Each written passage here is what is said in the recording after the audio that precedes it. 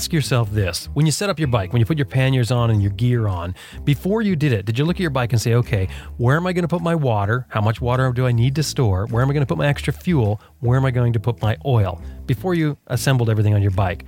Or did you do what most people do?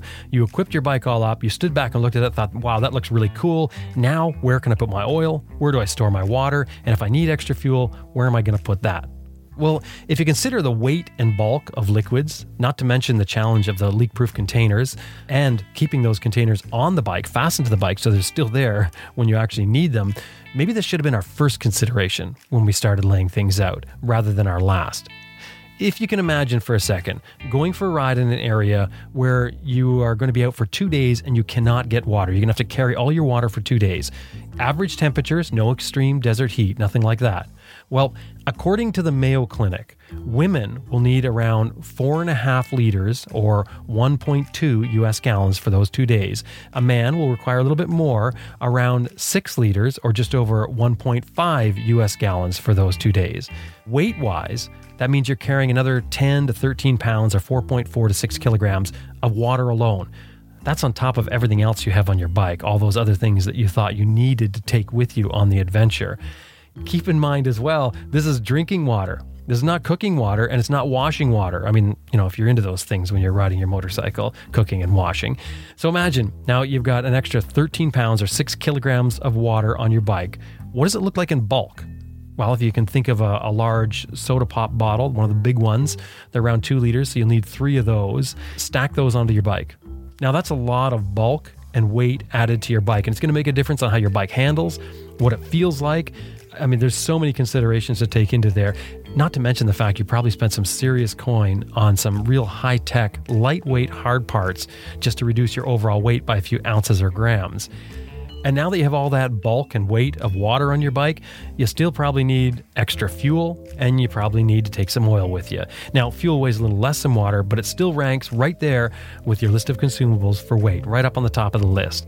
So what do we do about all this weight and bulk of all these fluids we have to carry or may have to carry on our bike without making it feel like one of those overloaded scooters you've seen pictures of on Facebook, like, 200 chickens on the back of a Honda C110? I'm Jim Martin. This is Adventure Rider Radio. Stay with us. We got a good one for you.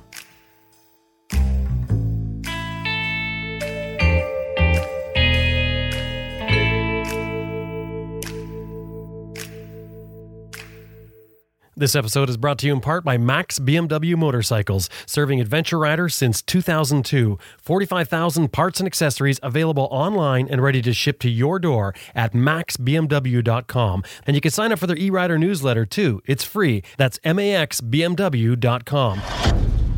And Best Rest Products, home of Cycle Pump Tire Inflator, Tire and Bead Breaker, Easy Air Tire Gauge, and other adventure motorcycle gear. Whether you're on the road or off the road, you'll need a compact and reliable tire inflation method. The Cycle Pump runs right off your bike's electrical system and will inflate a flat tire in less than 3 minutes. Made in the USA, and get this, it comes with a lifetime warranty. It's the pump we use here at Adventure Rider Radio. Visit them at cyclepump.com. That's cyclepump.com. Green Chili Adventure Gear offers American-made, heavy-duty, innovative luggage systems for all types of motorcycles, tested in extreme weather and terrain to withstand the abuse of adventure riding. Green Chili Adventure Gear is also the exclusive USA distributor for Outback Motortech, a Canadian company that specializes in high-quality protection for motorcycles.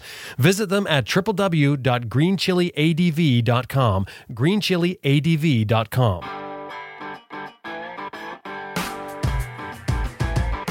Hi, I'm Sam Manicum. Nick Sanders. Terry Borden. Sandy Borden. Jack Borden. Graham Field. Dustin Vince. Jason Spafford. Lisa Murray. David Peterson. Rachel. Ed March. Glenn Hickstead. Dr. Gregory W. Fraser. Dave Barr. Michelle Lamphere. Tiffany Coates. Herbert Schwartz. Brett Cox. Zoe Cano. Nathan Millward. Graham Hoskins. Joe Rush. Jeremy Creaker. Simon Thomas. Lisa Thomas. Simon Pavey. Grant Johnson. Robert Wick. Sid Simon. Elizabeth Martin. This is Nathan Millward. You're listening to Adventure Rider Radio. Searching the internet returns all kinds of products we can buy to store water, fuel, and oil on our bikes. It's surprising how many options there are out there, and what works for you may differ greatly from your buddy or another rider you meet along the way. But really, when you think about it, the most important lesson in all of this will be, ultimately, that you need to be sure you're carrying enough fuel, water, and oil to get where you want to go. and that it's stored safe and in a sensible manner on your motorcycle. Now, our society has evolved by taking what others have learned through trial and error, using that knowledge to move ahead. Progress. So when you consider liquid storage options for motorcycles, we turned to seasoned travelers to find out what they've used on long trips and hear the mistakes they've made, so we can take those lessons and apply it to our own riding style, no matter how long we're going out for. When it comes to carrying liquids on motorcycles, we basically have three major problems. Liquids are generally heavy, bulky, and difficult to store on the motorcycle's small frame. But before we jump into which container to use and how large an auxiliary gas tank we can fit on our bike, we should probably first consult Chris Scott. Now, Chris Scott is the author of the Adventure Motorcycle Handbook, which many say is the starting point for adventure motorcycling. Chris was the one to coin the phrase that we use so much today, adventure motorcycling, and he did that way back in 1997, well ahead of the wave of adventure motorcycling and all that came with it.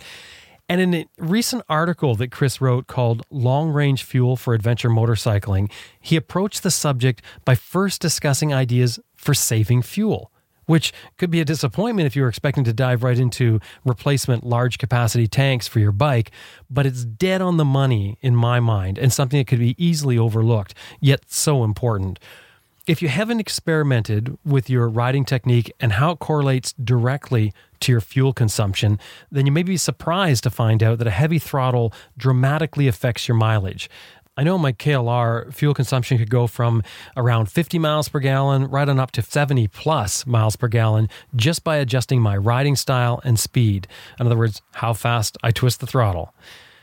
This gives you a mental tool for extending the total number of miles that you're going to get from, or kilometers that you're going to get from a tank of fuel. In essence, understanding that your riding style and speed can dramatically extend your overall range may just save you from pushing your bike down the road.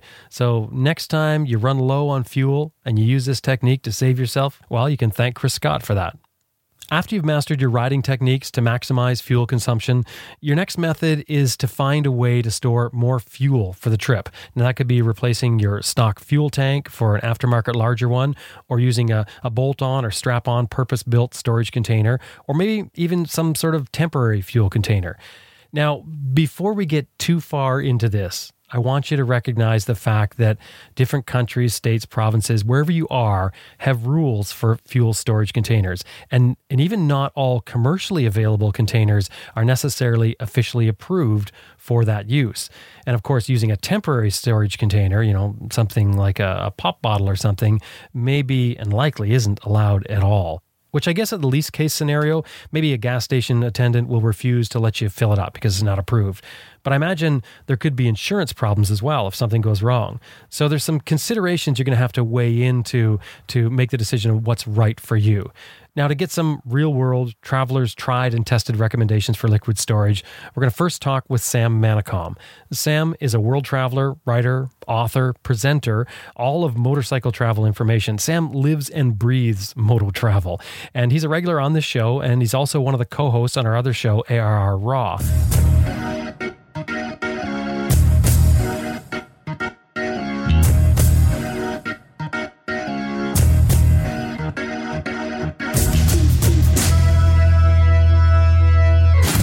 Sam, today we're looking to learn from your mistakes. Hopefully you have some great tips that you've learned through the School of Hard Knocks. Oh, absolutely, I do. I've made lots of mistakes along the way and fallen off my bike a few times because I've got it wrong. So there are some tried and tested techniques. Well, that's perfect because that's exactly what we want, right? We want ones that you've suffered learning that you can pass on to the listener so they don't have to go through the same suffering. I'll give you the solution rather than the story that ended up with me on the deck, shall I? Well, no, I think both are good. It's nice to understand where it came from. But let's look at it from the different types. Why don't we start with oil because it's the simplest? Okay.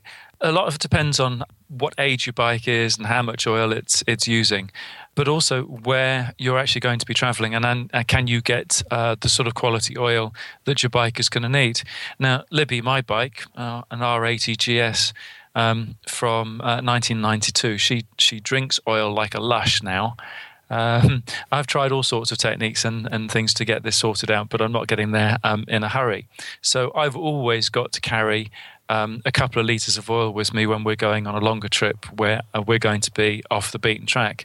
And funnily enough, even going across France, I have to carry that oil because I'm still using mineral oil in the bike. It's what she seems to like. And it's very difficult to get hold of mineral oil in the developed world now. So with oil stock, I carry that in tank panniers. So in other words, I've got a couple of army surplus knapsacks which I've slung either side of my petrol tank with army webbing. And I put my litres of oil, one on either side, in those, in part because that helps me balance out the weight of other stuff that I'm slinging off the back end of the bike. Okay, so the other one that can be rather voluminous and necessary for us all the time is water, and that tends to be a difficult one. What have you learned with storing water, carrying water? Well, carrying water is really, really important. 60% of our bodies are water, and if we don't keep that topped up when we're traveling, then we can line ourselves up for making big-time mistakes. If we start dehydrating, then our brains stop firing on all cylinders. Now, with a steady activity in the warm, but not baking temperatures, the average male needs around 6.5 pints of fluid a day, and the average female about 4.7 pints. So that's actually quite a lot of fluid. And that's just on an average day, not doing anything particularly active. Now, it is possible to keep ourselves stocked up to a certain extent with water from the food that we eat. A normal, healthy diet, you can get about 20% of the liquid you need from your foods, but of course you can't rely on that. And when the climate's getting that much more powerful, then you obviously need to be paying a lot more attention to what you're doing with liquid. I was riding a while back in temperatures of around 50 degrees Celsius, so that's 124 degrees Fahrenheit, and I was drinking double the above quantity, so about 11 pints, and I was still so thirsty my tongue was stuck to the top of my mouth. So I tripled that amount and was still thirsty. So I was drinking about 11 litres of liquid a day. I mean, part of that is, of course, because when you're sitting on a motorcycle, you're out in it, aren't you? You've got very, very little protection from you and the hot, dry wind. And, of course, your body's going to be sweating buckets to try and cool you down. Although, did you know that when the temperature gets to around body temperature or goes above what normal body temperature is, then you should actually cover your body up, not allow yourself to be venting, because all the hot air is doing, it's wicking moisture away. It's not actually helping you to cool down. Hot air, when it's above the temperature of your body, actually makes you hotter and need more fluid. It's bizarre, isn't it? You don't think about that, do you? Yeah, that's counterintuitive, and most people would probably disagree with it and say that's not the case. There's no way I would die if I wore my jacket in the hot weather, because of course that's why a lot of people don't want to wear their protective clothing when it gets really hot out. Well, when people say that to me, I say, well, have a think about the Bedouin in the Sahara. You don't see these guys walking around in shorts and T-shirts. You see these guys fully covered up with robes down to the ground, full sleeve, their heads and faces pretty much completely covered up. And the reason for that is exactly as I've said. They're actually cooler by keeping properly covered up. And some of these guys actually even wear dark robes too, but they're still cooler by keeping covered up than when the temperatures get to be that great. People should read up on it if they're doubting what I'm saying. I think the thing is with insulation is that people automatically think you're putting on insulation to keep yourself warm inside, and they're forgetting that insulation is also used to keep things cool. Like if you think of a cooler, that's what the insulation is there for, is to keep the cooler cold. So, yes. And that's what you're doing. That's what you're explaining right now with wearing your clothing after the temperature exceeds your body temperature. Yes, exactly right. But, regardless of this, if you're in those sorts of temperatures, then you need to be carrying a lot of fluid. And you might be looking at carrying around 3 gallons of fluid, and that's an awful lot of weight. So your question about where to carry it is absolutely vital, isn't it? You'd mentioned there that you tried doubling and then you tried tripling the amount of liquid you were intaking. Were you thirsty? Like, were you sort of limiting yourself with what you were drinking, or were you pushing yourself to double it? I was making myself drink. When you start to feel thirsty, that's when you're already dehydrated and you're already causing yourself some problems. You should be really making a point of drinking very, very regularly. A lot of people use Camel packs. I don't particularly like them because I don't like the weight on my back, but I can completely see the logic of them. And the logic of them is when you've got one, you've got the tube going to your mouth, and so you're taking gentle sips as you're riding. And one of the things that's good about a camel pack is that when you're taking gentle, constant sips, you're not having to think about being hydrated. You're just automatically doing it. The other advantage of that is, unlike stopping and taking on board lots of liquid, you're less inclined to want to stop for a pee all of the time because you're gently hydrating rather than force feeding yourself. Having said that, I actually prefer to get off my bike and stop and look at the view and have a drink from a bottle. So I carry water bottles. Well, one of the other advantages I was going to say about the Camelback is the weight distribution. You've got dynamic weight rather than static weight on your bike. So it's up on you rather than being loaded down on the bike, and that makes a difference in the way the bike handles. It does, although you're raising the centre of gravity to a certain extent by carrying, let's say, a gallon of water on your back. That's a lot higher, because part of the trick with carrying enough water when you're on a long distance journey is to keep the weight down as low as you can, and preferably between the wheel axles or the wheel. That really does affect your centre of gravity and how you're going to handle your bike, whether you're riding off-road or ducking and diving, playing Space Invaders live within a city somewhere. Now, you said that, I assume this is when you were riding in the States last time, you were up to 11 liters a day. So how are you storing 11 liters? Okay, well, I was carrying around 5 liters, and I was then topping up whenever I needed and whenever I had the opportunity. I like tank bags, not only for my oil, but also for carrying water in. Again, it's a great place to carry it because of the weight. You're within your wheels, and you've got your weight down low. And again, it's balancing out what you're slinging on the back end of your bike. But you and I have talked before about my pet trick for keeping drinks cool when you're riding.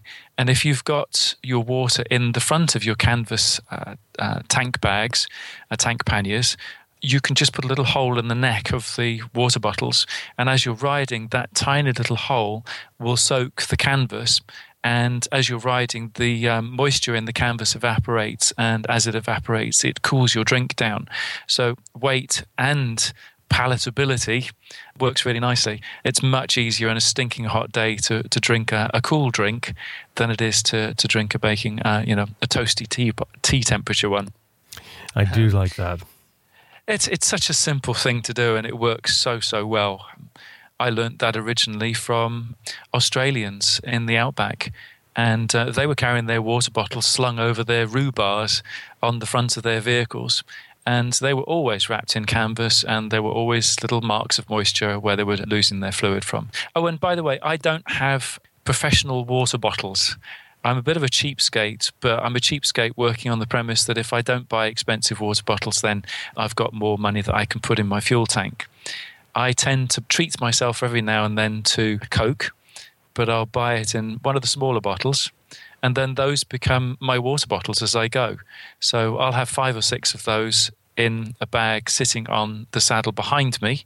Again, its weight still relatively down low, and it's still behind the wheel, between the wheels. And if I'm using a tank bag, then I'll have a couple of those stuck in there. So it's 3 litres in that bag behind me, a litre in my tank bag, and a couple more litres in my tank panniers. So I can carry a fair amount. And one of the tricks with this is the bag behind you. Now, Al Jesse from Jesse Luggage taught me this. He gave me a little cooler bag, and I can fit 6 of these Coke bottles in there, plus a Ziploc bag full of ice, which I can top up along the way. And that, again, keeps the drinks nice and cool. Quite often that bag's sitting in the shade behind me, so that helps. I like this. This is not what I would have thought of. You're using small water bottles. The ones I like to use is the 2 liter. I also use, as I mentioned, the dromedary bag on my back. But with the small bottles, the idea with that is, one of the great things about it is you can move the weight distribution around. Oh, absolutely. That's exactly the point. Plus, of course, if you puncture one somehow, well, hey, it hasn't cost you very much in the first place, and you're not going to end up losing a large amount of fluid. When I was riding through the Sudan, I had a 10-litre water tank made out of stainless steel strapped to the side of my bike. And I had 10 litres of fuel on the other side to balance out the weight. But riding through a really rocky stretch of road, I was bottoming out. And unbeknown to me, I'd put a dent in the underside of this stainless steel tank. And as I was riding, it was dribbling away. So the security of knowing that I'd still got this 10 litres of water, it was gone. By the time I got to the end of the day when I really needed this, it wasn't there. Wow. What did you do? I got very, very thirsty. I was carrying a water tank, a water filter pump, and this was actually the last time that I used it. It was baking hot, and the water that I had access to was from the village pond. Had to use it. Wasn't going to trust using water purifying tablets because I'd watched people, the kids play in the ponds, animals come down to drink and pee in it at the same time, and the ladies were washing clothes in it, and all of this sort of stuff. So you can imagine this pond water was a bit of a mess. And using this pump, it constantly kept on getting clogged up, and I reckon I was probably sweating pretty much close to what I was managing to pump out in clean water. It was a very frustrating experience. From that time onwards, I always boiled my water. I'd arrive somewhere, and the first thing I'd do before I even put the tent up was to put my billy can on. And the first offering would be a large mug of tea, and then I'd start boiling water for carrying for the next day. Well, I'm glad you brought that up, because one of the things I want to talk about was using filters, but also finding water to top up with. So let's start with the finding water before we leave the water topic.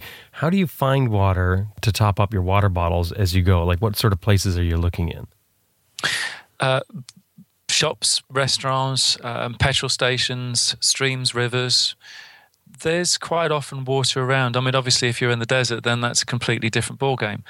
And there, you've really got to make sure that you've set out with enough fluid. If I'm riding deserts, then I'm going to drink 2 or 3 litres of water on purpose before I even leave, so that I'm well stocked up within my body. And then the water that I'm carrying will keep me going until I can fill up again. Yeah, I mean, I think riding desert is something, sort of separate. I hope the person would go through and research it well ahead of time and figure out how they're going to handle that. But for most of the time, at least you're saying, you're passing restaurants and gas stations. So what do? Do you just drop in and say, hey, do you mind if I fill up my water? Yeah, absolutely. Yeah, I mean, it sounds so simple, but I mean, because we're finding that, traveling around the last couple of years, Elizabeth and I, finding places to fill up has sort of become, something that we've had to work out. We've had to figure out, okay, well, we've sort of realized that, yeah, I mean, just exactly what you're saying. If you just pop in and ask, it's surprising how many people would just say, yeah, come on in, no problem, fill it up. Yep. Do you know, one of the things about doing any form of long distance traveling is that people need to lose a few inhibitions. And one of the key inhibitions is fear of other people. Most other people, I know you and I have talked about this, but most people are brilliant. And if you just go and say, this is the situation, please, so long as you're not begging, you're just making a conversation, and hey, how more reasonable a request can you get than, actually, I could do with topping up my water tanks. People say, yeah, sure, come on. Oh, no, don't take that tap. That one doesn't taste very nice. Can you use this one? Or do you want some ice at the same time? Or just, all of that sort of stuff. And hey, starts a conversation. So I quite enjoy the conversations I get into on my water hunts. And one of the things that we found was, traveling in North America, at least anyway, there's a lot of places that do RV dumping. So they allow the RVs to go in and dump their sewage tanks. Well, they also have fresh water there. You can fill up your water tanks with no problem at all. You just pull in and go ahead. Yep. And another resource we found was stopping at the info centers and just asking. And they'll, they tend to send you off, oh, go down here and there's a water fill-up place there. That was a huge resource for us that we sort of fell on. Yes. Ironically, because that's what they're there for. Yep. So any other tips for carrying water? Well, there are all sorts of professionally made water containers around. There's Rotopax and MSR and SW Motec and Twisted Throttle and Acerbis, and lots of people do these. And, these are properly made bolt-on water tanks. I've never used one, but I've seen them around, and I've seen them on people's bikes, and you can normally mount those in quite a logical place. The thing that concerns me a lot when I see these is that people mount them on the backs of their panniers. And that means that the weight of the water is behind the back wheel. And that's not a good idea. They need to actually put it on the front of their panniers if they're going to mount it in that sort of area. Again, it's that centre of gravity thing. If people don't want to use the Coke bottle idea, then 1 litre aluminium bottles are around all over the place, and I like the 1 litre ones because, again, if you've got a leak, you're only going to knacker one bottle, and you've still got others that you can use. And of course, they're easy to fill. One of the things is preferably use a light-coloured container if you can, because, of course, that helps keep your liquid cooler. Unless you're travelling in cold countries, then, of course, you want to have something nice and dark because presumably you're going to make a cup of tea or a coffee, and if your water's been heating behind you as you've been travelling, then you're happy with that. One of the things that I find works really well is a stainless steel bottle. They tend to keep the water colder. It feels that way.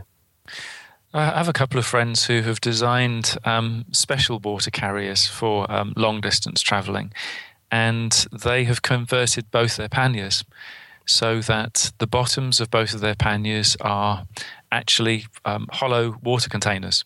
So again, it keeps the weight down low, it's over the back axle, and when they're doing a long-distance journey, well, they've got these full of water.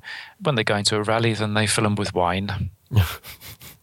You know, you'd mentioned briefly there about using the filter that one time, and I think you said that was the last time you used a filter. Is a filter a regular part of your kit? Not anymore, it's not. I still carry a little bottle of iodine for when I know that the water is likely to be really bad and I don't have time to boil water. Then, within a few minutes, you can be drinking that water. It doesn't taste so nice, and you shouldn't be drinking water that's been cleaned with iodine on a regular basis because it's not good for you. So I carry a very small bottle of that, and I'll carry some Sterident type Puritab type tablets, again for emergencies. But normally I just boil the water and boil it for a good solid 5 minutes, and it's done. You're as safe as you're going to get. And the reason you don't carry a filter is just space, just it's waste of time? Space and weight, the amount of effort to use it. I did meet one guy he was riding a BMW R80 GS and he had a Schrader pump. Have you come across these? Well, no, the other Schrader pumps I know of are for air. Yeah, absolutely. He'd converted his water purifying pump to run off the engine, so all of the pumping was done by the engine of the bike. Oh, nice. That's a good way to do it. Oh, well, yeah, he raved about this thing, but it was noisy and it was using up fuel, and I reckoned he was using more fuel than he would have done if he'd put the kettle on. That's a good way to do it. In all your travels, did you find you had trouble finding water, or was water pretty easy to find? I mean, overall. Water was pretty easy to find. Outback Australia was difficult, but most of the desert areas that I went through in Africa, it was relatively straightforward to find. There were village wells or village ponds, those sorts of things. Well, the last large volume of liquid that we tend to carry with us, of course, is fuel. What do you have for ideas for carrying extra fuel? Well, again, because I'm a cheapskate, I will have a look at how much I'm actually going to need the fuel for. How long I'm going to need it for. Now, I think that if a person has around 300 miles range before reserve, then they can pretty much go anywhere. Obviously, there are certain circumstances where you can't. Plenty of people in North America and Australia will know that you can go an awfully long way before you can find fuel. So I'm talking, in sort of not a sweeping statement, but I reckon for the average rider who's doing a longer distance journey, then about 300 miles range before reserve, and you can do an awful lot. Now, for me, I always top up my 43 litre tank, so that's 9 gallons, when I get to about half full and I see that there's an opportunity. But yeah, what about those occasions when you're off the more beaten track? Well, I think the first key is to work out what you're actually going to need. Now, if you're planning a longer distance journey, I think you need to have a look and see how far it's going to be between potential fuel fill-ups. And we're talking about larger villages, larger towns. or the opportunity to duck onto a main road for a while where you're more likely to find fuel stations. Now, I work that out. For example, in Africa, Michelin maps are absolutely brilliant. The maps tell you which towns have fuel or are supposed to. And so I'll work out my distances with that sort of thing, and I'll add 20% because sometimes you can roll into one of these towns and it might have 2 or 3 petrol stations, but none of them have got any fuel. But the other thing is to be working out what sort of terrain you're going to be riding on and how your bike is going to be behaving in those conditions. So, for example, if you're going to be riding in a lot of softer stuff, then take your bike out and do lots of test runs so you can see how much fuel your bike is going to suck up when it's battling with those softer road conditions and when you're going to be riding in lower gears. Once you've worked out that, then you can start looking at how much extra fuel you're likely to be needing for your off-the-beaten-track journey. So you've got the choice of buying a large fuel tank to fit your bike. This is a great idea from my point of view because it's neat, it's tidy. You always got your fuel under lock and key, and you know more or less how far you can go with this. You've got less stuff hanging off the back of your bike, and with a larger fuel tank, again, it's this thing about balancing out the weight that you've got on the back end of your bike with all of your normal travel luggage. So that is one option, but one of the disadvantages, of course, is that these things aren't cheap. And if you're doing a really long journey, so for example, an overlanding journey, then you may want to look for alternatives. Now, I talked about Rotapax and MSR and so on before.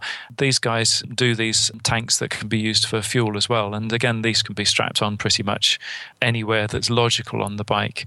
And some of them, I think they're around 5 litres, that sort of size, but you can get bigger ones.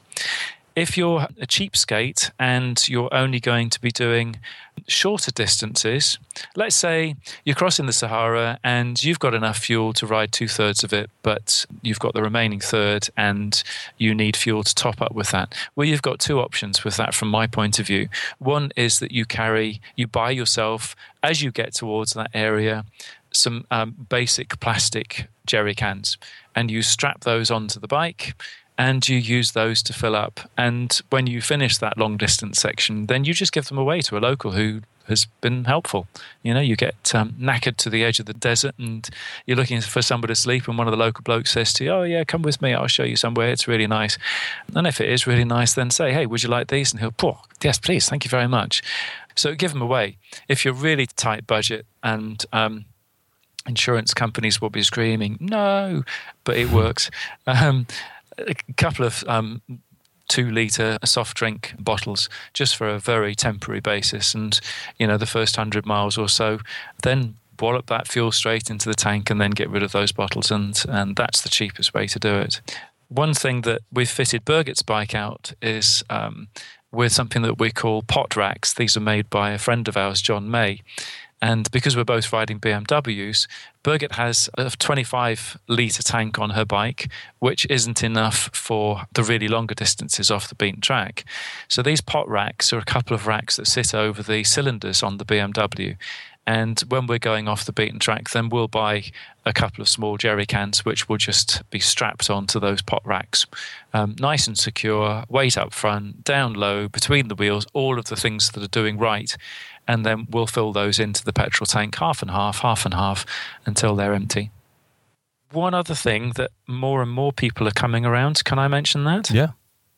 People are using fuel bladders. Have you seen these? Yes, I've seen the fuel bladders. I think they're great. It's a great idea because you can roll it up when you're not using it. I think that's a really good idea. I would rather use a fuel bladder, I think, than I would the equivalent for carrying water. For me, the problem with those and carrying water is that you can never really get them to dry out. And if you're traveling in hot countries, then you tend to get mildew and so on forming inside. And, well, that in the long term isn't particularly healthy. But for carrying fuel, yeah, why not? I think the one thing that I would make sure I was doing was that I was carrying it outside of my luggage and not inside.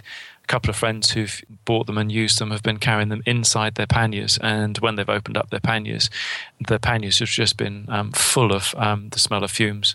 Yeah, that's may just be the type that they were using. I think that you shouldn't, in my opinion, you shouldn't have any liquid in your place where you want to keep things dry. I mean, there's not a lot of point in getting a pannier that's sealed to be watertight and then putting water on the inside of it, in my opinion. But just for those who don't know what a fuel bladder is, can you explain that? Well, it's basically like a petrol-resistant soft bag, which has a large neck to it so that it's very easy to fill up direct from the fuel pump. It's supposed to have a fuel and fume-proof lid on it, and you just strap this onto the back of your bike, onto the luggage, or on top of one of your panniers, and then first chance you get, you pour it into your petrol tank, and then you can just roll it up and strap it on and hide it, nice and small, tucked out of the way again. Yeah, I think it's a great system, and it's something you just keep with you all the time. You can pull it out, fill it up, and away you go. Yep. Well, that's some great information. Once again, Sam, thank you very much. Oh, you're very welcome. And of course, that was Sam Manicom. You can find out more about Sam and get the books that he writes by visiting his website, www.sam-manicom.com. Of course, you can just search for Sam Manicom. You can also get his books on Amazon, or I think just about anywhere else you buy books. And of course, that link will be in our show notes.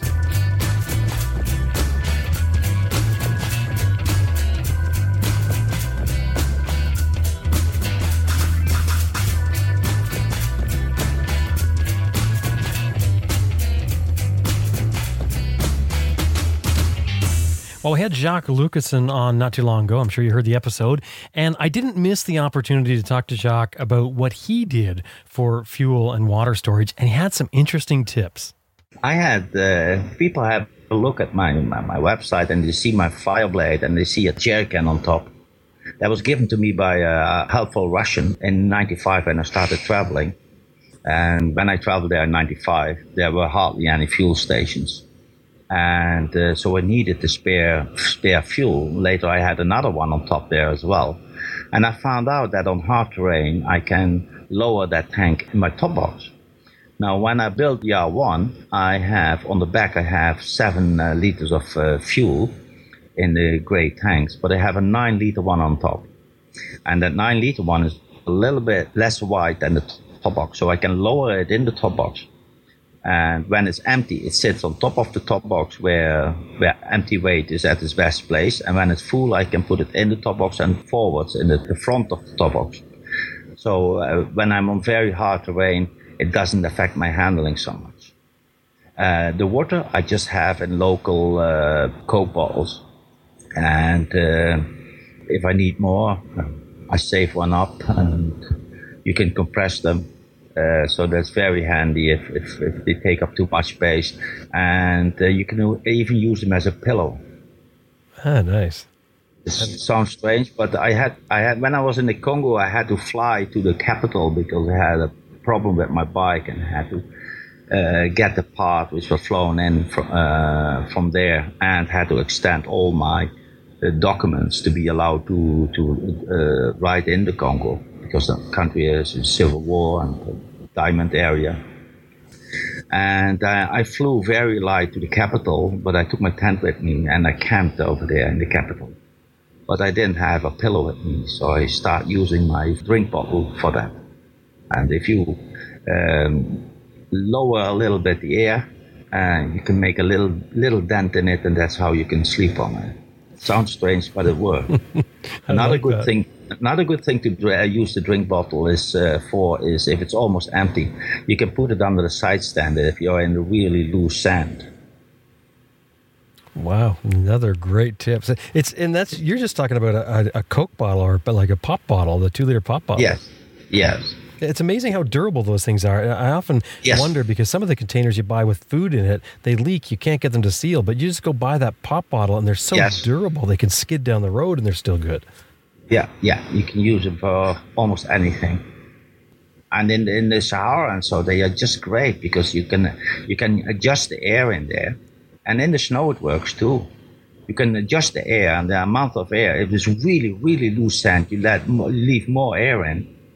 And if it's for something harder, you don't want to have too much air, and otherwise the bike will be too straight up.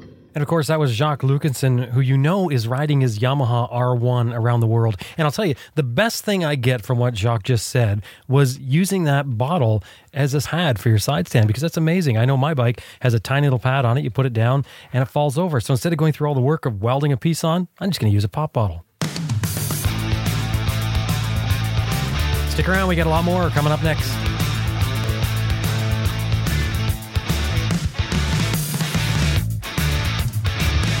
Well, if you're in the market for a new jacket or a pair of pants, or maybe you want to try a one-piece riding suit, I encourage you to drop by Aerostitch and check out their offerings.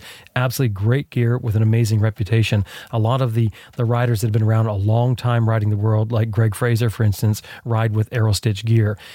www.aerostitch.com/ARR. Of course, that /ARR is important because it lets them know you're coming from Adventure Rider Radio. But for you, what it's going to do is it's going to get you 10% off your first order, or if you're a returning customer, free shipping on your next order. So drop by their website. And of course, anytime you're dealing with them, let them know you heard them here on Adventure Rider Radio. Aerostitch is known for top quality. Been in business over 33 years. You can't go wrong. www.aerostitch.com/ARR.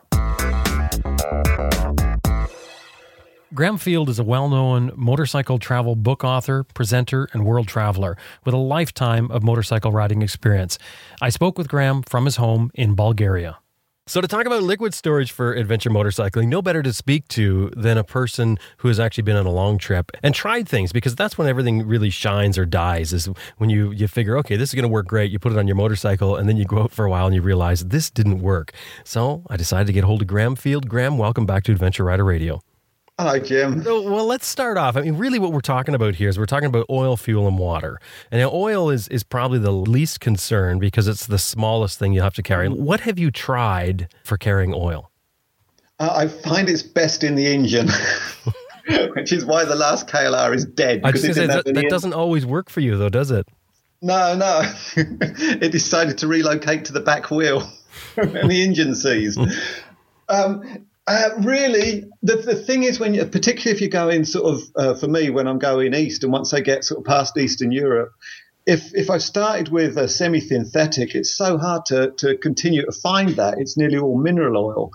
And for all the research you do about don't mix them or whatever you're supposed to do, ultimately I just figure any oil is better than no oil, as I've found to my cost. And the KLR uses some. It used to use quite a bit. And I suppose when it got really bad at the end of Russia, going to Vladivostok, I was carrying a 4-litre US gallon of oil, because every time I stopped for fuel, I was having to put oil in. But under usual circumstances, and I suppose I'm probably a little bit against my usual ethos, is I did have a little Touratech 2-litre oil thingy that's strapped on the side of a pannier, which is so easily accessible, and it comes with a little funnel if you remember to put it back and don't lose it somewhere, which I did. But it's for the oil, which, as you say, generally speaking, is the smallest capacity of liquid you need to take. Something that straps on the panniers for me is most of the time generally been adequate. When you're doing this, are you conscious about where you're placing your weight? I mean, do you really think about it? I mean, 4 liters of oil doesn't weigh a lot, but everything does add up. Are you thinking about trying to get it as low as possible? Yes, and my biggest bonus on weight distribution is that I have this aluminium tube, or aluminum tube, as you like to say, at the front of my motorcycle on the bash plate, and that's where I put all my tools. And so that big heavy weight is right at the front and right down low. And because of that, I can justify a bit more sort of weight on the back. I mean, I have a top box, because I think we've discussed this before, because I travel solo, I like everything to be lockable. Dry bags are great, but there's no real security in them. So I tend to use a top box, which I can get all my camping stuff in. So the thing that is right at the back and the heaviest has as the lightest stuff in it. And so the panniers, which are quite low down, I do strap in an oil thing on the back. I don't think it's going to make a huge amount of difference. So do you think that is like the ultimate solution for you that you've found, or have you tried any others? No, I mean, again, with oil, that's probably the least of the problems when it comes to carrying fluid. It works fine for me. 2 litres is really a hell of a lot, you know? I mean, yeah. in my case, a KLR, the capacity is 2.4. You could probably do an oil change without the filter, and 2 litres will bring it back up to level. So I think that's more than adequate. Do you carry a filter with you as well? I bought one of these stainless steel reusable filters, and you supposedly just wash them out in gasoline. I don't know how good they are, really. I'd rather have a paper filter. They take up very little space. They don't carry a lot of weight. And unless they get soaked because your panniers have leaked, I would rather set off with two paper filters, which if you use them every other oil change, is good for 12,000 miles. So I prefer the paper filters. I've got a stainless steel mesh one, but I've got no reason not to like it, but I just can't imagine it's as good as a paper one. Water is a huge one because obviously we need a lot of water, especially when you're camping. If you're not planning on going into a town, what's your solutions for water? It is, I think, probably the single biggest thing, and we've touched on this subject when we've done the Raw show as well, and it's never carry enough water. Carrying water makes you so liberated, because if you choose to spontaneously stop somewhere because you've seen the ideal place to camp, wild camp, you can do without food. You don't need an evening meal. You don't need to have breakfast in the morning. But if you haven't got water, you've really shot yourself in the foot, because you really need to have that. So having a 5 litre or more bottle of water dangling off the back of the panniers is not necessarily a bad idea. Having said that, that's the theory. It's very hard to carry that. And what I found, I'm usually got water on me, but a second I travel with someone, the things that I would normally be very good at keeping track of, you suddenly lose because you've got company, and you assume that someone else, they had water, so I'll be all right. And I found myself in a position, I can't remember where it was, but in a hot country where it's like, I thought you had water. I thought you had the water, and neither of us have got any water. What a ridiculous situation to get in. That would never happen if you were on your own, and if it was, you've only got yourself to blame. But when someone is assuming someone else has supplies and they haven't because they've depleted or whatever, that's a dangerous situation.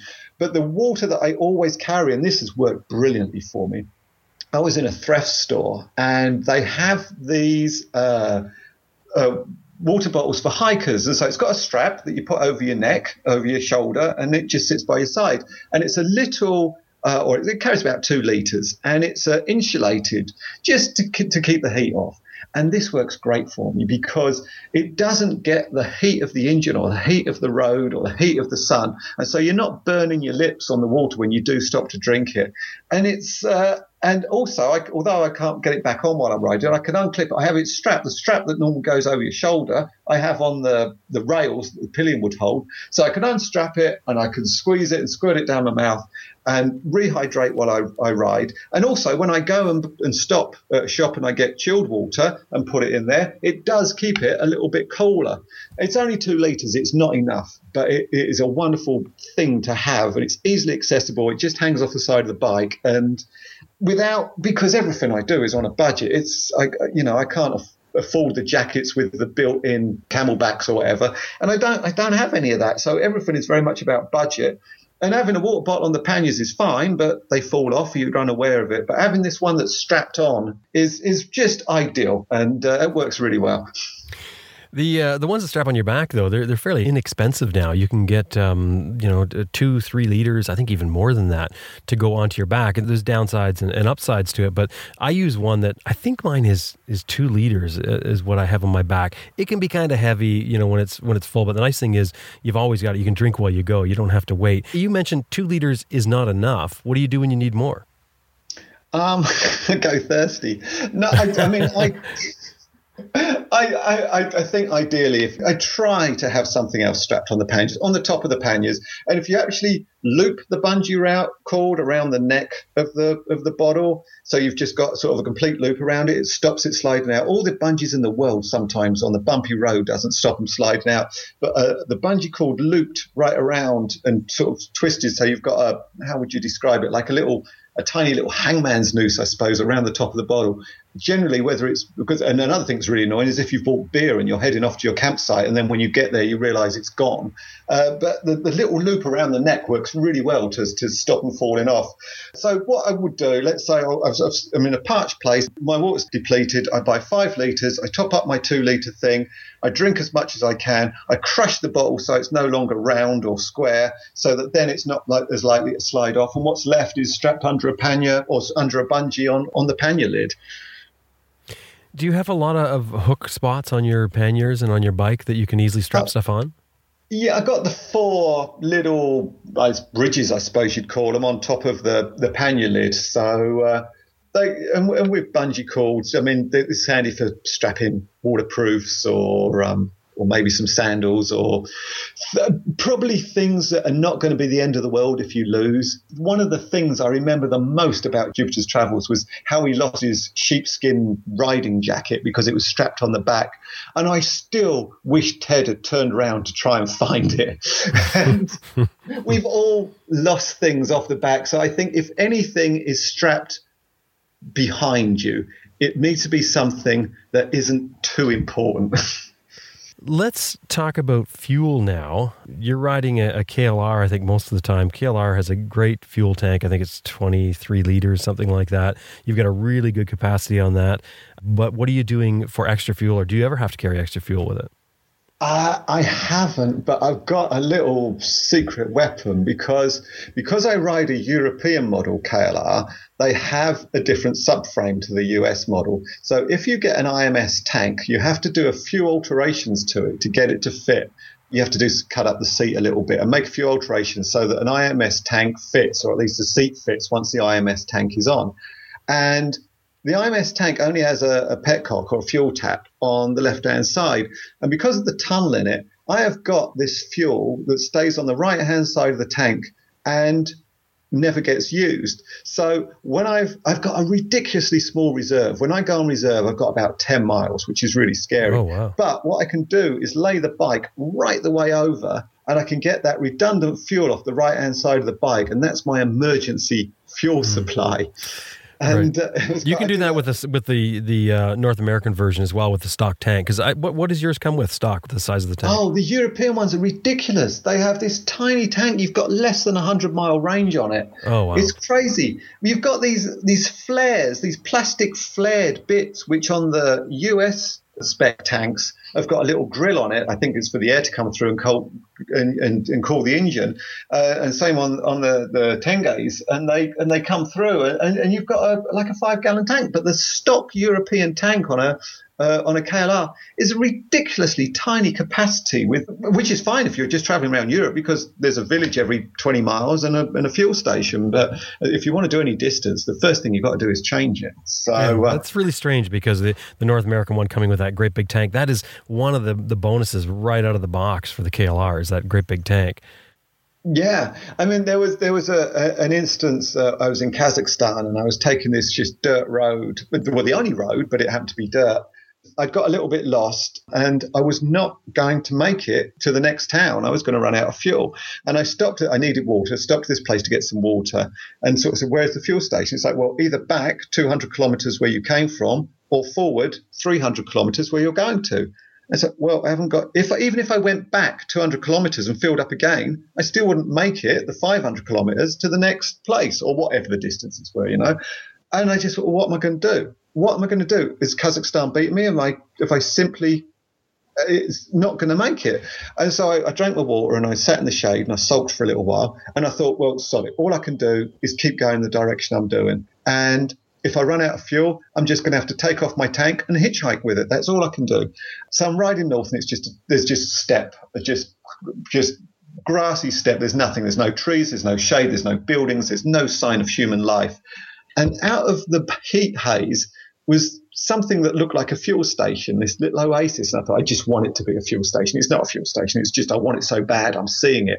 And as I got closer, it was, and it was sparkling in the sun. I thought, that's just, it's so brand spanking. Clearly, even if it is, it's not going to be used. It's not going to be open. And as I got there closer and closer, it was brand new concrete, brand new pumps, brand new canopy, and And the people who had told me obviously didn't even know this petrol station was there or exist. They lived in their little town. And I was so happy to see them. They didn't seem that happy to see me, but I was so happy to see them. And so you just saved, I don't know, anything. I don't know what you've saved, but I was facing tragic consequences. And it was a wonderful moment. But so despite all of that, despite going all the way through, across the Trans-Siberian Highway, through Mongolia and Kazakhstan and the places I've been to, I've never, when I've been properly on the road, run out of fuel. I've had to tilt it sometime, but I've never just run completely dry. But I was in the southeast of England, which is a very high-density population, and I'd gone to do a talk for this bike club.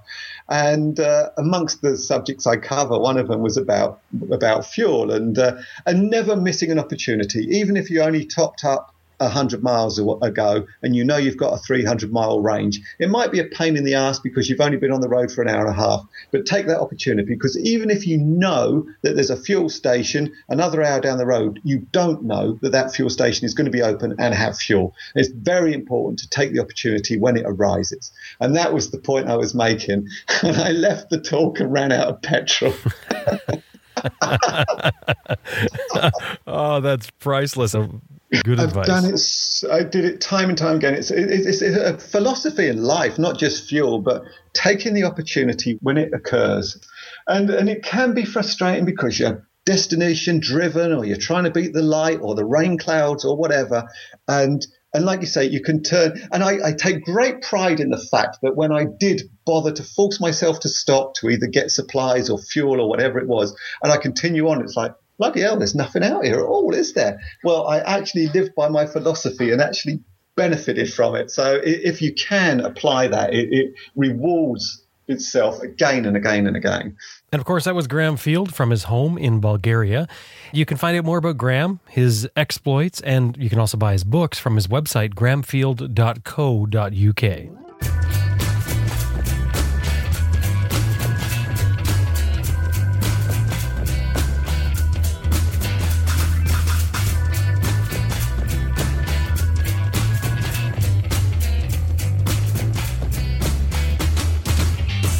Puget Sound Safety Off-Road provides world-class motorcycle training to new and avid motorcyclists. They've been doing it since 1996. Now, you know PSSOR if you've been listening to the show because you hear Brett Tax on here doing our rider skills.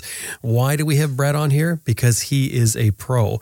And that's certainly the product that they put out at PSSOR. They've got a couple of different things, probably a bunch of different things you'd be interested in, but a couple of specific for us adventure motorcyclists. They've got the ADV training camps and the ADV training exhibitions and tours. Now, they're both slightly different, but they're what you need as an adventure motorcyclist, because the thing is, you want to get out there and you want to get some additional training. Doesn't matter what your skill level is, you can always learn more. And I always say that's the thing that I love about motorcycling. The adventure training camps run May, June, and July, and the training expedition tours are July and August. Really, I think the difference is the training camps, you sort of stay in one spot and you learn your skills. The expeditions / tours they have on their website that run in July and August, they're more of you're learning while you're riding. So both of them awesome ways to learn, and you're going to learn from Brett or people that work with Brett at that skill level. PSSOR.com, and of course, let them know you heard them here on Adventure Rider Radio.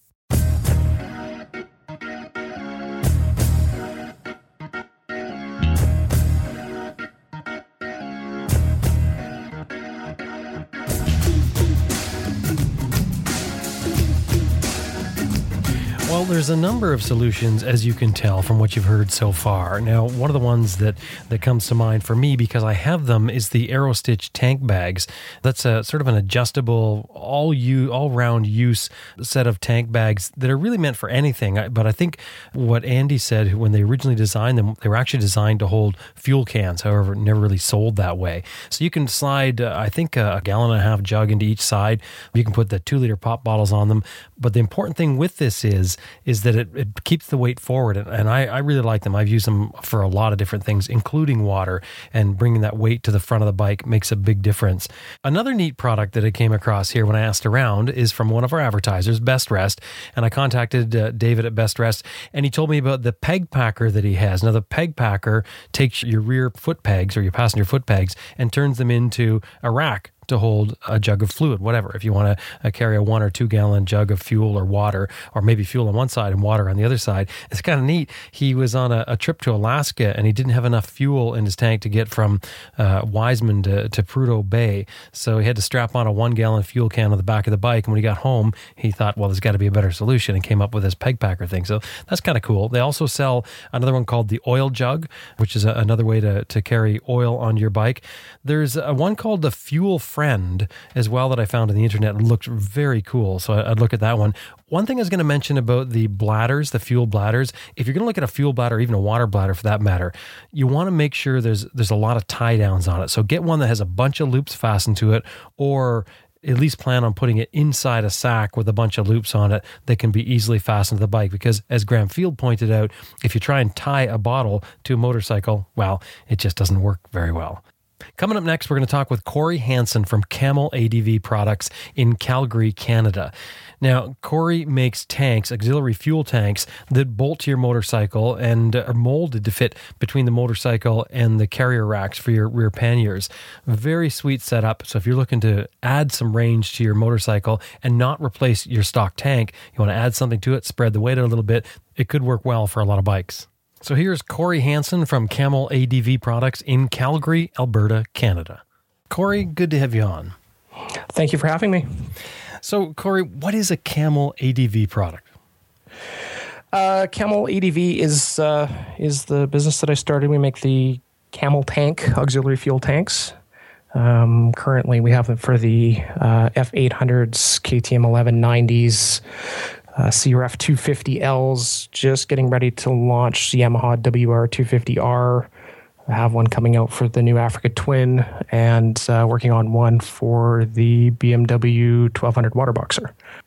What made you decide to get into making auxiliary fuel tanks for motorcycles to begin with? It was absolutely just something that popped into my head as I was riding along on my bike from about 2001 till 2009. I was employed in the construction industry and was self-employed and run off my feet busy. And there's just never an opportunity that you would ever have a summer off. And I had a friend that had watched Long Way Round, and he kept bugging me. He kept saying, "Oh man, we got to do something like that." I'm like, "Oh, what are you talking about? Like, that's rich sponsored people do that. That's not something normal people do." And I didn't have a bike at the time. I hadn't ridden in 10 years. I knew nothing of adventure riding whatsoever. And the recession rolls around, so totally killed the construction industry in Calgary, and I had no work. So after applying for a few jobs here and there, and having the interviews not go well, I just kind of said the hell with it one day, and I walked out of a bad interview, and I called up Blackfoot Motorsports in Calgary and put a deposit on an F800 GS, which was brand new at the time. And then I got off the phone with them, and I called my buddy Tim, and I said, "Hey, that trip you've been bugging me about, let's do it." So 2 months later, we were on the road on the way to Vancouver, and we basically did Long Way Around backwards. And he was riding an 07 or 1200 GSA, so 30, I think they're 32-liter tanks. And I was on the F800 with a 16-liter tank, and it irritated me to no end to be the guy that was always out of gas on this trip with the 16 liters on the F800. And did you not try and carry an auxiliary tank with you at that time?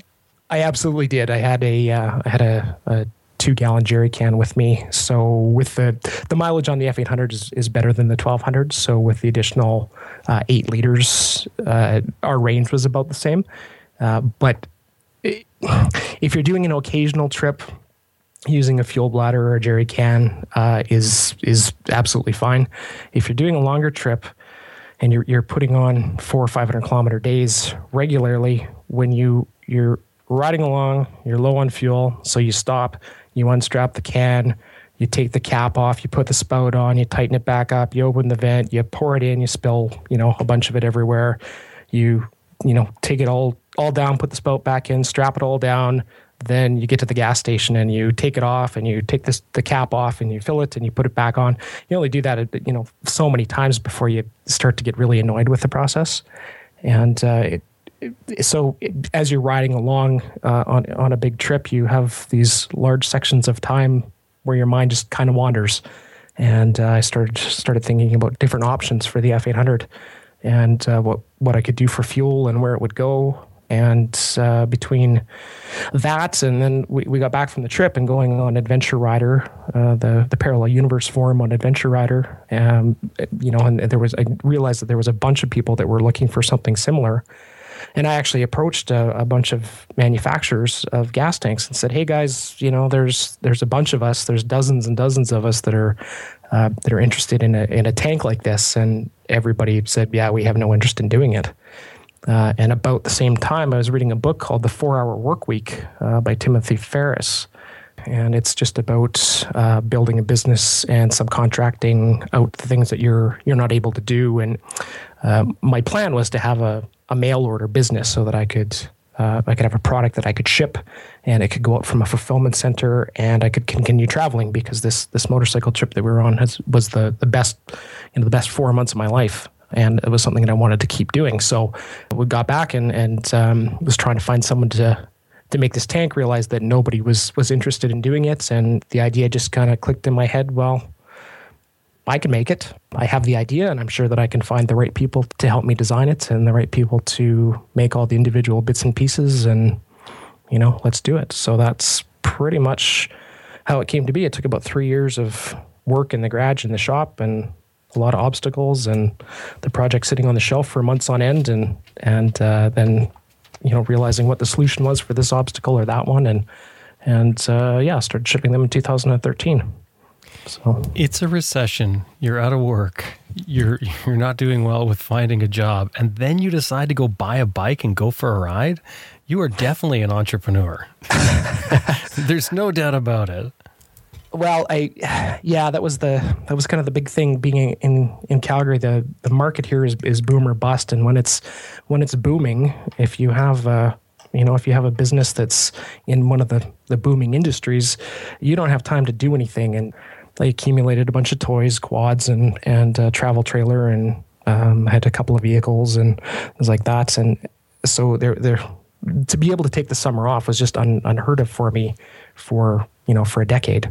And then this opportunity came up, and I thought, well, I'm just going to sit here all summer and be miserable and not have any work. So I sold everything except for my house. I kind of kept the house and my dog, and that was about it. Rented out the house, and off we went. Anyone who has an F800 GS, unless they bought the adventure version, knows that they're stuck with the 16-liter tank and probably can relate to this immediately. But same as a WR250, right? Or I believe you do the CRF 250L as well? Absolutely. Yeah. So any one of those, that's sort of the limitation. I think that's one of those things that really make the KLR attractive right off the bat is that big gas tank. So all of a sudden you buy this bike that you wanted for other reasons, and you find that you're limited as far as range. Of course, you can always carry external tanks, but there's something sweet about a built-in tank. So describe your built-in tank that you're making. The tank is side-mounted. It is rotomolded XLPE, which is cross-linked polyethylene. It's a very strong material. And on the F800, it's going to go on the right side, kind of opposite the exhaust. There's a nice big spot between the rear tire and the inside of the pannier rack that was just begging for something to go in there. And so it's nice and out of the way. And you're not using up space on the top of your cargo rack. So, it goes in there in that dead space, and we plumb it into the main tank through the vent barb on the main tank. So as the fuel gets sucked out of the main tank, it creates vacuum and pulls fuel from the camel tank. So the camel tank actually empties first into the main tank. So your gas gauge will read full longer, and then as you get to when the gas gauge starts moving, you know that the camel tank is empty, and now you're into the main tank. So your distanced empty, and your fuel gauge is working as it normally does.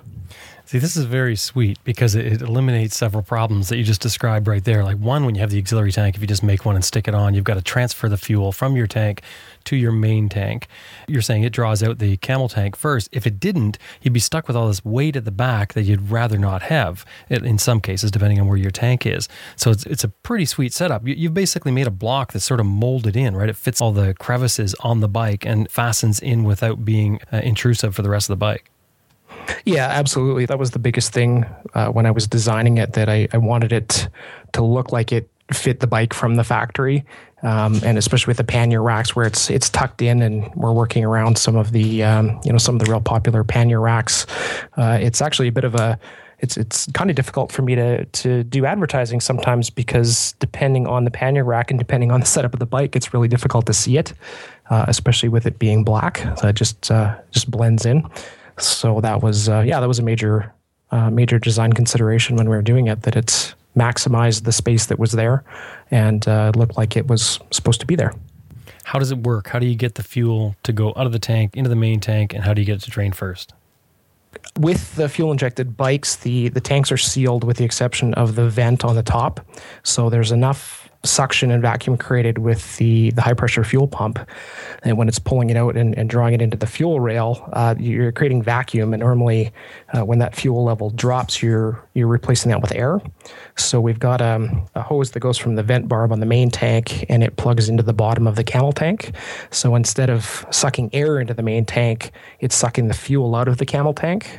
And then there's the vent on the Camel tank that allows air into the Camel tank. Once it's empty, then it just becomes part of the venting system. So if you're running a bike that still has a charcoal canister, you actually can plug the Camel tank into the charcoal canister, and you're still legal for emissions as well. So it's non-intrusive. You're just plugging it in line with the plumbing that's already there.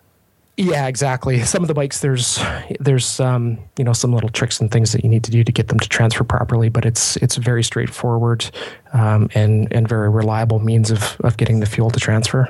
Now, once you put this tank on, do you have to fill it up, or can you run with it empty, or can you put it half full, or what's the deal with it? You can run it empty if you're just bombing around town and you don't want the extra weight. Then you could just leave it empty. Like I said, it's just ends up being part of your venting system on the bike. If you are going to fill up just one tank, then you just continue to fill the main tank and leave the Camel tank empty. And how many liters are in the tanks and the extra tanks? Are they all roughly the same size? The BMW F800 is 7 liters, and the KTM 1190 is 6 liters, WR is 6 liters, CRF 250L is 6 as well. So yeah, between 6 and 7 depending on the bike. Very nice. Now you're making these in Canada and you're shipping them around the world. They are all over the world. Yeah, we're shipping them directly from Calgary for distribution in North America, and then we've got distributors in Australia and Thailand, South Africa, Chile, some in the UK. So yeah, we're getting out there. Corey, thank you very much. No problem. Thanks for having me. I've been speaking with Corey Hansen, the founder of Camel ADV Products in Calgary, Alberta, Canada. You can find out more about him and what he's doing by visiting www.camel-adv.com. And of course, that link is in our show notes.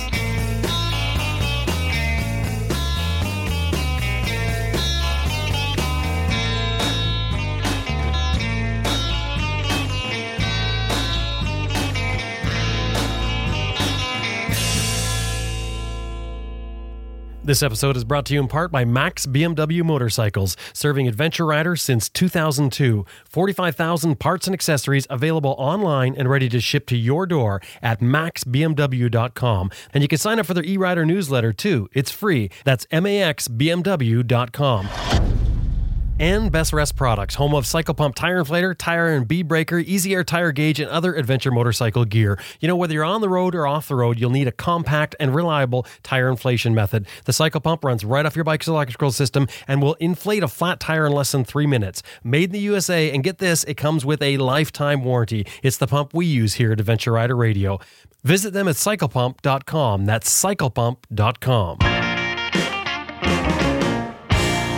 Green Chili Adventure Gear offers American-made, heavy-duty, innovative luggage systems for all types of motorcycles, tested in extreme weather and terrain to withstand the abuse of adventure riding. Green Chili Adventure Gear is also the exclusive USA distributor for Outback Motortech, a Canadian company that specializes in high-quality protection for motorcycles. Visit them at www.greenchiliadv.com, greenchiliadv.com.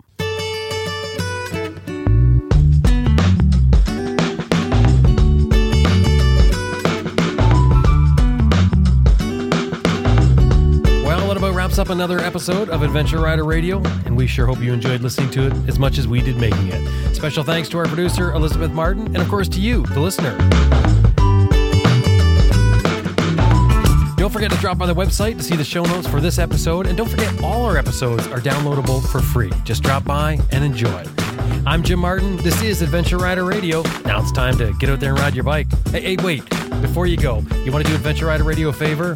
Well, there's two things you can do, actually. One, you can drop by the website, click on the donate button, and send in a donation. Anything $10 or more is going to get you a gift sent back at you, our way of saying thank you. And the other thing you can do is, we're feeling a little insecure right now. Why don't you drop by our Facebook page and like our page? We'd like that. See you next week. Ride safe.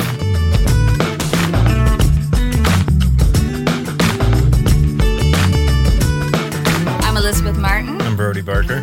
I'm Sonia Martin. And you're listening to Adventure Rider Radio.